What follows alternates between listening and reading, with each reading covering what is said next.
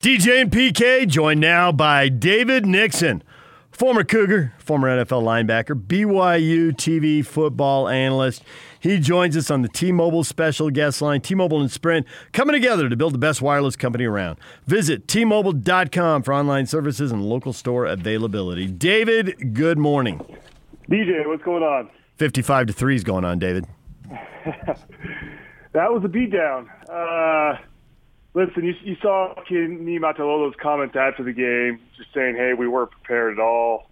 BYU was. And, yeah, it's pretty evident from snap one. I mean, BYU jumped on early and did not take their foot off the gas pedal. It was fun to see. Honestly, we were talking about it as a crew. I think this might be the most complete game of Kalani Sitake's era. I mean, all three facets of the game, offense, defense, and special teams. And so it was fun to watch, especially the first game of the year, because everyone always has question marks on that first game, right? I mean, you hear reports coming out of fall camp that they're looking great. Certain guys are sticking out.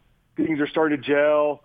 But you still have that question mark in the back of your head, that doubt that, hey, are these reports true or not? Are they going to come out and lay an egg?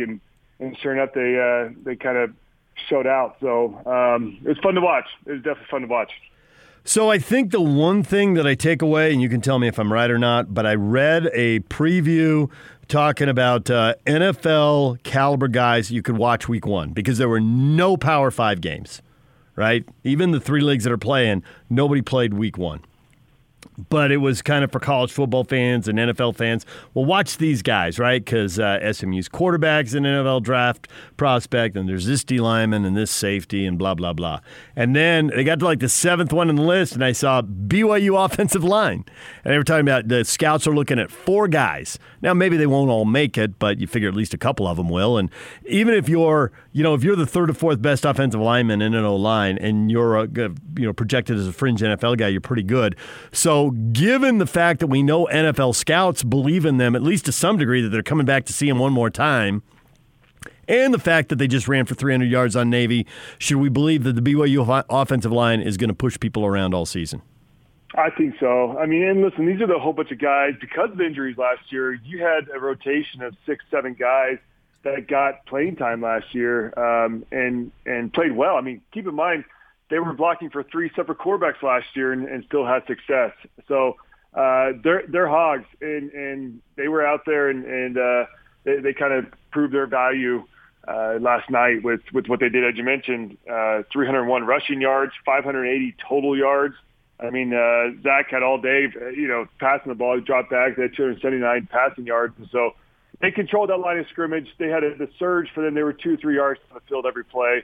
And keep in mind, yeah, it is Navy. And I tweeted out a tweet that they had, I think it's like a 49-pound advantage on Navy's defensive line. I mean, they were just Navy. Which expect with any of these, Air Force, Navy, Army, you expect to have that type of size differential. But typically, those service academies counter that with just how nasty they are, right? I mean, these are guys who fight for our country, and they're not going to just lay down. They're going to fight till the last minute. But BYU just pushed them all around, and it was impressive to see. But there's no question, I think the strongest unit on that offensive side of the ball is the offensive line. And, of course, if you have a strong offensive line, you can protect your quarterback, you can create holes for your running backs, and then you allow time for your quarterback to get the ball to your receiver, so it helps everyone on the whole offensive side of the ball. So I think that's something to watch. And I think they do legitimately have 3 or 4 guys that will be able to make it to the pros if they can kind of keep up with what they did last night.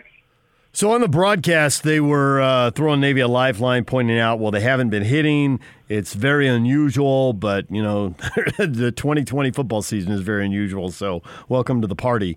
How much of this would you put on the fact Navy wasn't hitting, and how much of, hey, BYU's offensive line has size, they got quality, and they were going to do this no matter what Navy did in scrimmage? Yeah, listen, I think there was a little bit something to that where if you haven't been able to hit live contact, Ken was saying since last year, their bowl game, it's tough. I totally agree it's tough.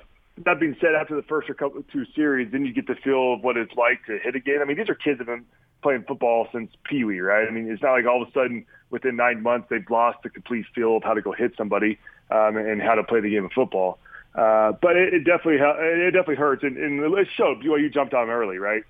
Defense forced 3 and out, offense goes down and score, and that was kind of the name of the games. But it doesn't help. But also, I don't know if you can blame that entire game on the fact that you weren't able to tackle in fall camp. But I guess you can make excuses if you want to. So, what did you think of Zach Wilson? 13 of 18, 232 yards, had the pick with the receiver stumbling. The run game looks good, and the play action game ought to make life pretty good for a quarterback off that. How did you think he did? Yeah, I thought he did really well. And what I was watching was his decision-making, and because that's something that I think all Cougar fans have wanted to see him get better at, was maybe not trying to force the ball into tight spots.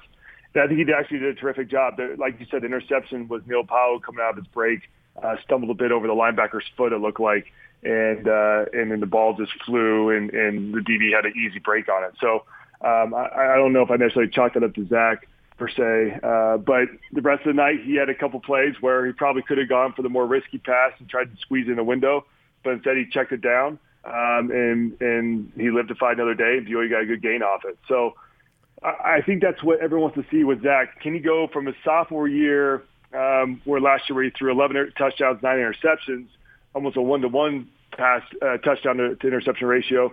Can he get up into that 2-to-1, 3-to-1 ratio where he's just making better decisions? Once again, with that offensive line, I think Zach will notice that he doesn't have to go out there and win the game himself. I mean, now with Tyler Algier, with the way he played yesterday, the way he ran downhill, with Lopini Katoa, the way he's playing, I mean, you've got Jackson McChesney came in and played well. I mean, you've got a running back room that's very capable. And so for Zach, you don't have to go out there and win this thing yourself. Get the ball in the hands of your playmakers and make good decisions. Don't turn the ball over, make good decisions. And I think this team can have success.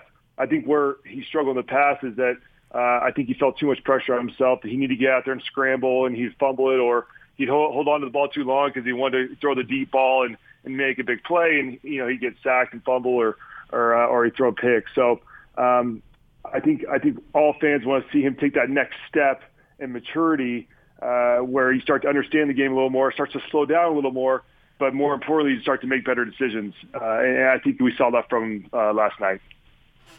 So defensively, we talked about how good the O-line was. Obviously, defensively, they limited Navy. 39 carries, 119 yards. That's 3.1 yards per carry, so that's really good, especially when you consider Navy broke off 2 big run plays. So really, the rest of them, it was a couple yards a snap. How much of the credit goes to Tonga? How much of the credit goes to that D-line? How just in complete control did you think those guys were? It was insane. Probably the best defensive outing I've ever seen during the Kalai Sitake era from this defense. And it really all started up front with Kairos Tonga. I love watching Kairos. I sit there and watch play after play, just watch him particularly. I don't even watch the quarterback and where the ball's going. And they tried to double team him various times, and he'd split the double team. He'd take care of the dive. And that's how it is in this triple option. You have to take care of the dive first because that's their first read. That's where they want the ball to go, especially Navy with their running back. He was their big stud. And Kairos just swallowed it up. I mean, they basically eliminated that option throughout the whole night, and they forced the quarterback into then going to his next read, which is him tucking it or trying to pitch it to the running back. And then that's where the credit goes to BYU's linebackers. BYU's linebackers with Isaiah Kafusi, Pepe Tanavasa, who transferred from Navy, led the team in tackles last night, and the rest of the crew. I mean, they were flying around making plays. And I will say this: when you play Air Force, any type of schools, Navy, Army, this triple option, you really do feed off each other. I remember playing them in my days. When you're stuffing them and they're only getting 1 or 2 yards per carry, and they're forced into a 3rd and long, which is where they're not comfortable at all, you just feed off each other, and it's a riot. It's a blast out there. Conversely, if they're just getting their way and gashing you with 8, 9 yards per carry, it's the longest night you'll ever have in your entire life. So it goes both ways. But this BYU defense was dominating. The secondary, I love to watch the secondary. Secondary was coming up, flying hidden guys. You look at Troy Warner, they actually moved him to corner. He's been playing safety all camp. They moved him to corner to provide kind of that more of a tackler on the outside. But Zane Anderson was coming down from the safety position. It was fun to see. It was a well-oiled machine in game one, which, like I said, typically in first games you expect there to be some things you got to work through. But this BYU team was rolling, and it showed in the score 55-3. And then that's after you pulled all the starters midway through the third. I mean, if Kalani wanted to run it up, he easily could have. But a lot of guys got other reps. And it was fun because a lot of these kids during fall camp, they've grinded, they've worked hard, and it was fun to kind of reward them there at the end, let a whole bunch of kids, second, third stringers get in and get a little taste of what it's like to have some live game action. So you've talked about the most complete performance of the Kalani era, and I think people remember 4 years ago, his first year they went back and really won pretty easily at Michigan State, dominated that. A couple of years ago, it was a close game, and they won at Wisconsin. And last year, Tennessee, USC at home, and giving Boise State their only regular season loss. Those kind of jump out at me as, 4 or 5? 5, I guess. 5 best wins of the Kalani era. So rank this amidst those 5. Where do you put it? Well, it's tough to obviously put this game on par with winning at Wisconsin and being a ranked USC team at home in overtime like we saw last year. But I would say it's in the top 5. And like I said, I think because of the fact that you've come off a very disappointing end of the season last year with losing to San Diego State, then losing against Hawaii in the bowl game, where many thought that should have been a pretty promising season after going 2-2 in the month of September and beating USC at home. And so BYU fans expected BYU was ranked at one point after beating USC, and then they really just stumbled against Toledo in South Florida. And so I think, if anything, this game provides BYU fans a little bit of hope to say, okay, yeah, we thought on paper we had a great team going into the season, and now there's maybe some consistency here where they're back, living up to that hype and living up to that name. And that's what they did last night. So the big question is next week against Army, can there be some consistency here where they go out and they beat up on Army, and now BYU fans really start to buy into the hype. But listen, we've all been on this roller coaster before, right? Like I said last season, kind of up and down, up and down.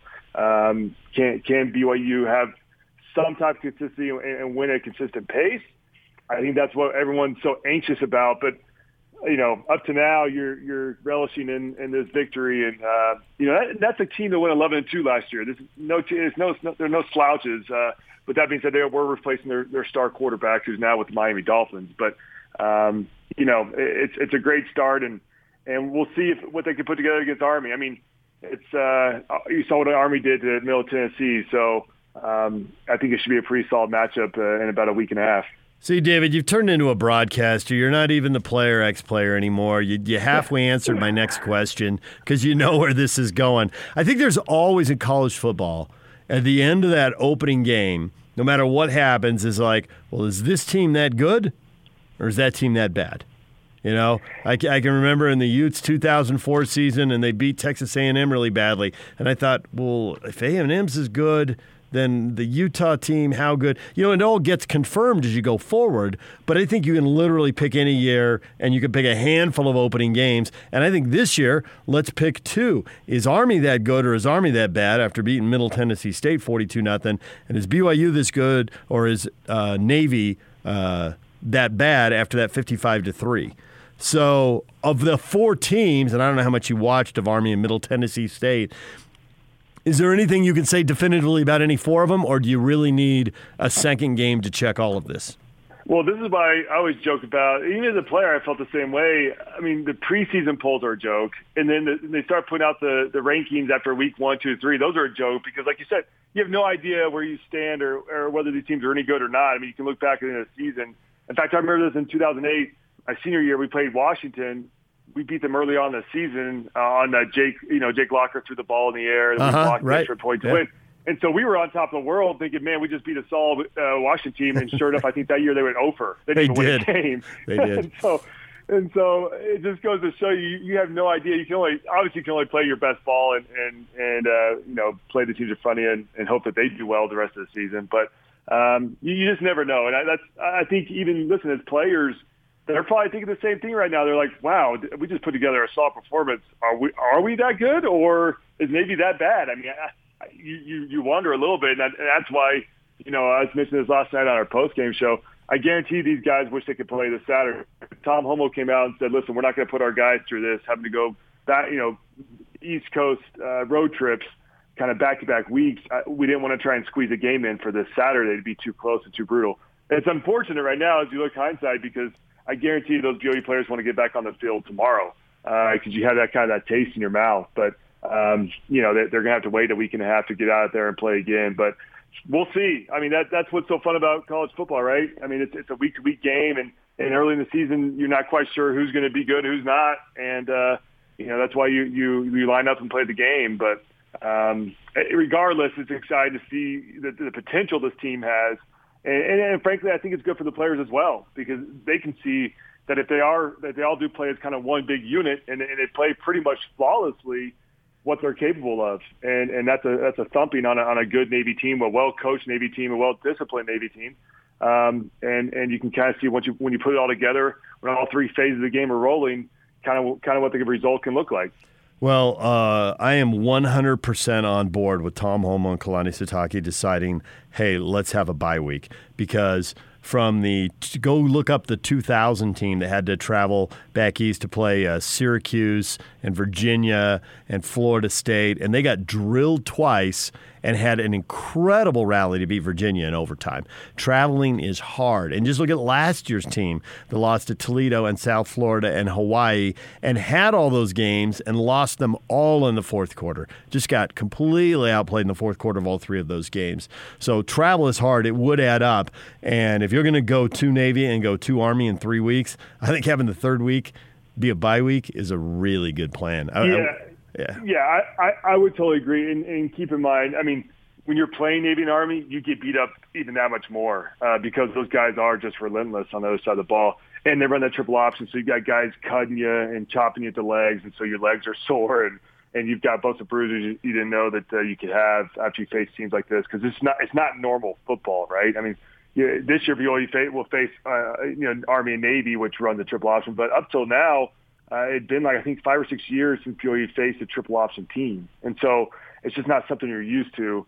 And so I agree. The bye works, obviously. I think what Tom was originally hoping to do was get a FCS-type team this Saturday, which would have helped because hopefully, once again, your starters are out by the halftime and you've got other guys in. But I think ultimately it was definitely the right call, and leave this Saturday open and then roll from there. But we'll see what happens now. It's funny because Kirk Herbstreit and Reese Davis mentioned on the call that we'll see if teams want to play BYU. Tom Homo alluded to the fact that they wanted to fill the last, call it 2, 3, 4 games towards the end of the season with other teams, and we'll see if other teams are up to that. You might have some teams that are just like, we'll pass for now, but obviously a lot of football to be played, and we'll see how this BYU team shakes out. But once again, a really complete game by them. It was fun to watch it, come all about from really the start of the first snap of the game. BYU deferred. They forced Navy to go 3 and out, stuffed the triple option, and the offense just rolled straight down, really by just rushing the ball and just kind of just giving them their own taste of their own medicine. Just rush the ball and just kind of cram down their throats, and then just rolled from there, kept the momentum and rolled from there. So fun to watch, and we'll see how they can do a week and a half against Army and see what type of BYU team we have this year. I think it's going to be hard to schedule teams later in the year. One reason is, you're right, competitively. There are going to be some teams that are like, yeah, we want no part of that. What's the point? I think the other thing is we're going to see games delayed, and teams are going to have to plug conference games into bye weeks. TCU, SMU, if they have a chance, are going to want to replay their rivalry game, not have one of them take on BYU. So I think that's another thing that's going to make it difficult. But I'm not completely without hope, because I can see a team that thinks they're pretty good, that thinks they need one more quality win to get into a playoff or a New Year's Six bowl game, say, yeah, we'll play BYU to prove something. Yeah. So that's the one scenario that's out there. Yeah, I totally agree. I think that's Tom's hope. And listen, I think if those teams don't emerge, I think there's still probably plenty of teams that Tom could call up and make it a pay game where, he finds a way to have them come out here and we'll pay him a little bit of money to make it happen. So I think he'll get a couple more games. I think he's just holding out to try to get some of those big P5 bigger names before he fills it up with others. So we'll see. I mean, this season, as you mentioned at the beginning of the interview, this is just a crazy season that there's no playbook for, right? I mean, I feel like it's kind of for the first-time parents. And in fact, Taysom Hill's, my brother-in-law, and they just had their first little kid, and we were laughing about how there's no playbook for being a first-time parent. I mean, it's like they send you home with like a big binder when you leave the hospital. Say, okay, just make sure you follow these steps, right? And I feel like it's the same way with Tom Homo right now. There's no playbook for him. He's just kind of riding by the seat of his pants and trying to make this all work. But and you saw the players were just ecstatic in their post-game interviews we had with them last night. They were all just saying how appreciative they are of Tom Homo for putting the schedule together and allowing the chance to play. And I think that's how the whole fan base feels. I mean, yeah, there's a lot of cupcakes on the schedule, but the fact that they're just out there playing, it was just so fun to watch last night. See a BYU team running out on the field and having this opportunity. So you kind of just take it, you just take it at face value and root on your team. And we'll see how the cards lie here at the end of the season. If the other teams step up to the plate, want to play them. If not, then we'll see. We'll see if there's bowl games and how that all works out as well. But just support them in the meantime and enjoy the ride. All right, and don't be too hard on yourself about that 2008 win over Washington because you broke them. You broke them emotionally with that win. That was, yeah. We were the ones that their whole season to go downhill. That's what we tell ourselves. That's exactly right. Keep telling yourself that. There's nobody to say anything else at this point. So just look in the mirror. We broke them. Yeah, we broke their will. That's what caused them to go over for sure. David, thanks for the time. We appreciate it. Yeah, DJ, take care.